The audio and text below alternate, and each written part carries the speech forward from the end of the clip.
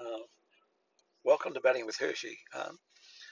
Just going to talk a little bit about what I feel is important in running a team and selection, and going to be a little bit critical of England. Not in it's a wonderful place, and when you see that they won the World Cup last year, so that there's not too many things going wrong. But I feel one of the things that when I was very young, my dad's sister was matron of the biggest hospital in Australia, and I been made coach of a club at a very young age, and she said to me, it was a great bit of advice, you know you're not going to be very popular.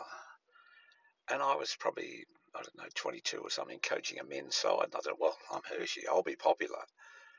And it sort of gave me a shock, really. It was a great bit of advice because you actually can't be popular when you're picking teams. Because if you have 60 people in a room and you've got to pick 10 or 15 or 20 people, well, there's going to be a lot of unhappy people.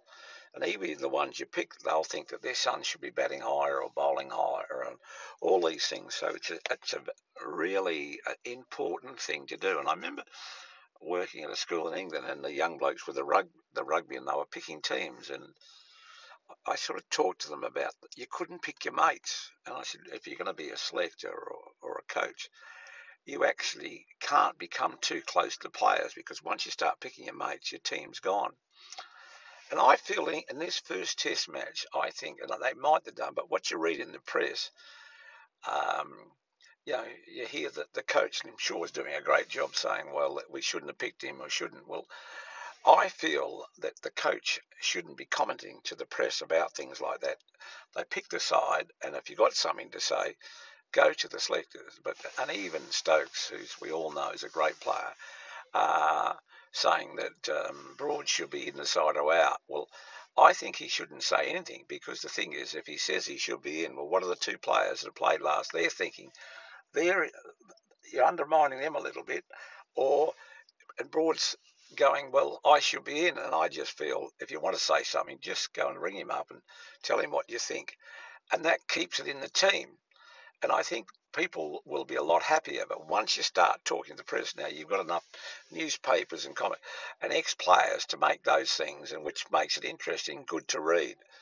But I think the present players, should keep out of commentating on the side picked, um, or can comment on. I'd say if they picked a side, and just say he's very happy with the side, looking forward and that. But once you start saying this bloke should be in, I just feel that's a recipe for disaster. And it's funny, when you lose a test match and you start talking about those things, all of a sudden cracks starting appearing. So my advice would be, and not that they're going to listen to me, but would be, and I think it's the same if anywhere you're in control of things, is you've got to distance yourself from the players, talk to them, listen to them.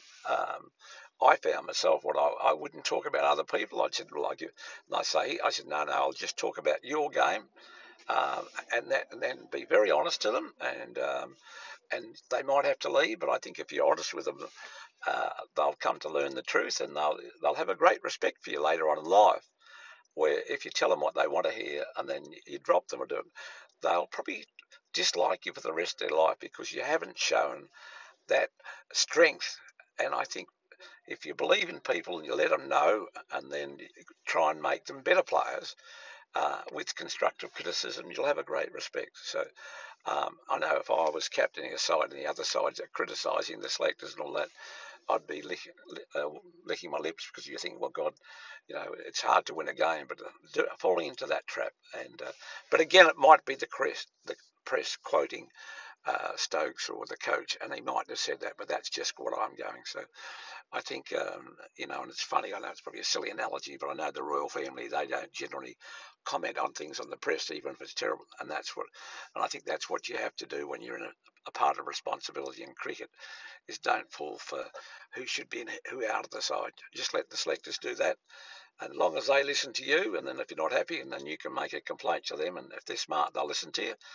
And if they don't listen to you, well, then you've probably got to try and work some way of getting rid of the people who are not listening, or unless, because if you lose, well, you're going to lose your job. So you've actually, but then sometimes when you're a coach, you just got to do with the best you've given. So, but I think if they build your respect up, but I think the thing is, as well as a coach, if you're criticising the teams picked by the players, well, then they're probably not going to give you the support that you deserve.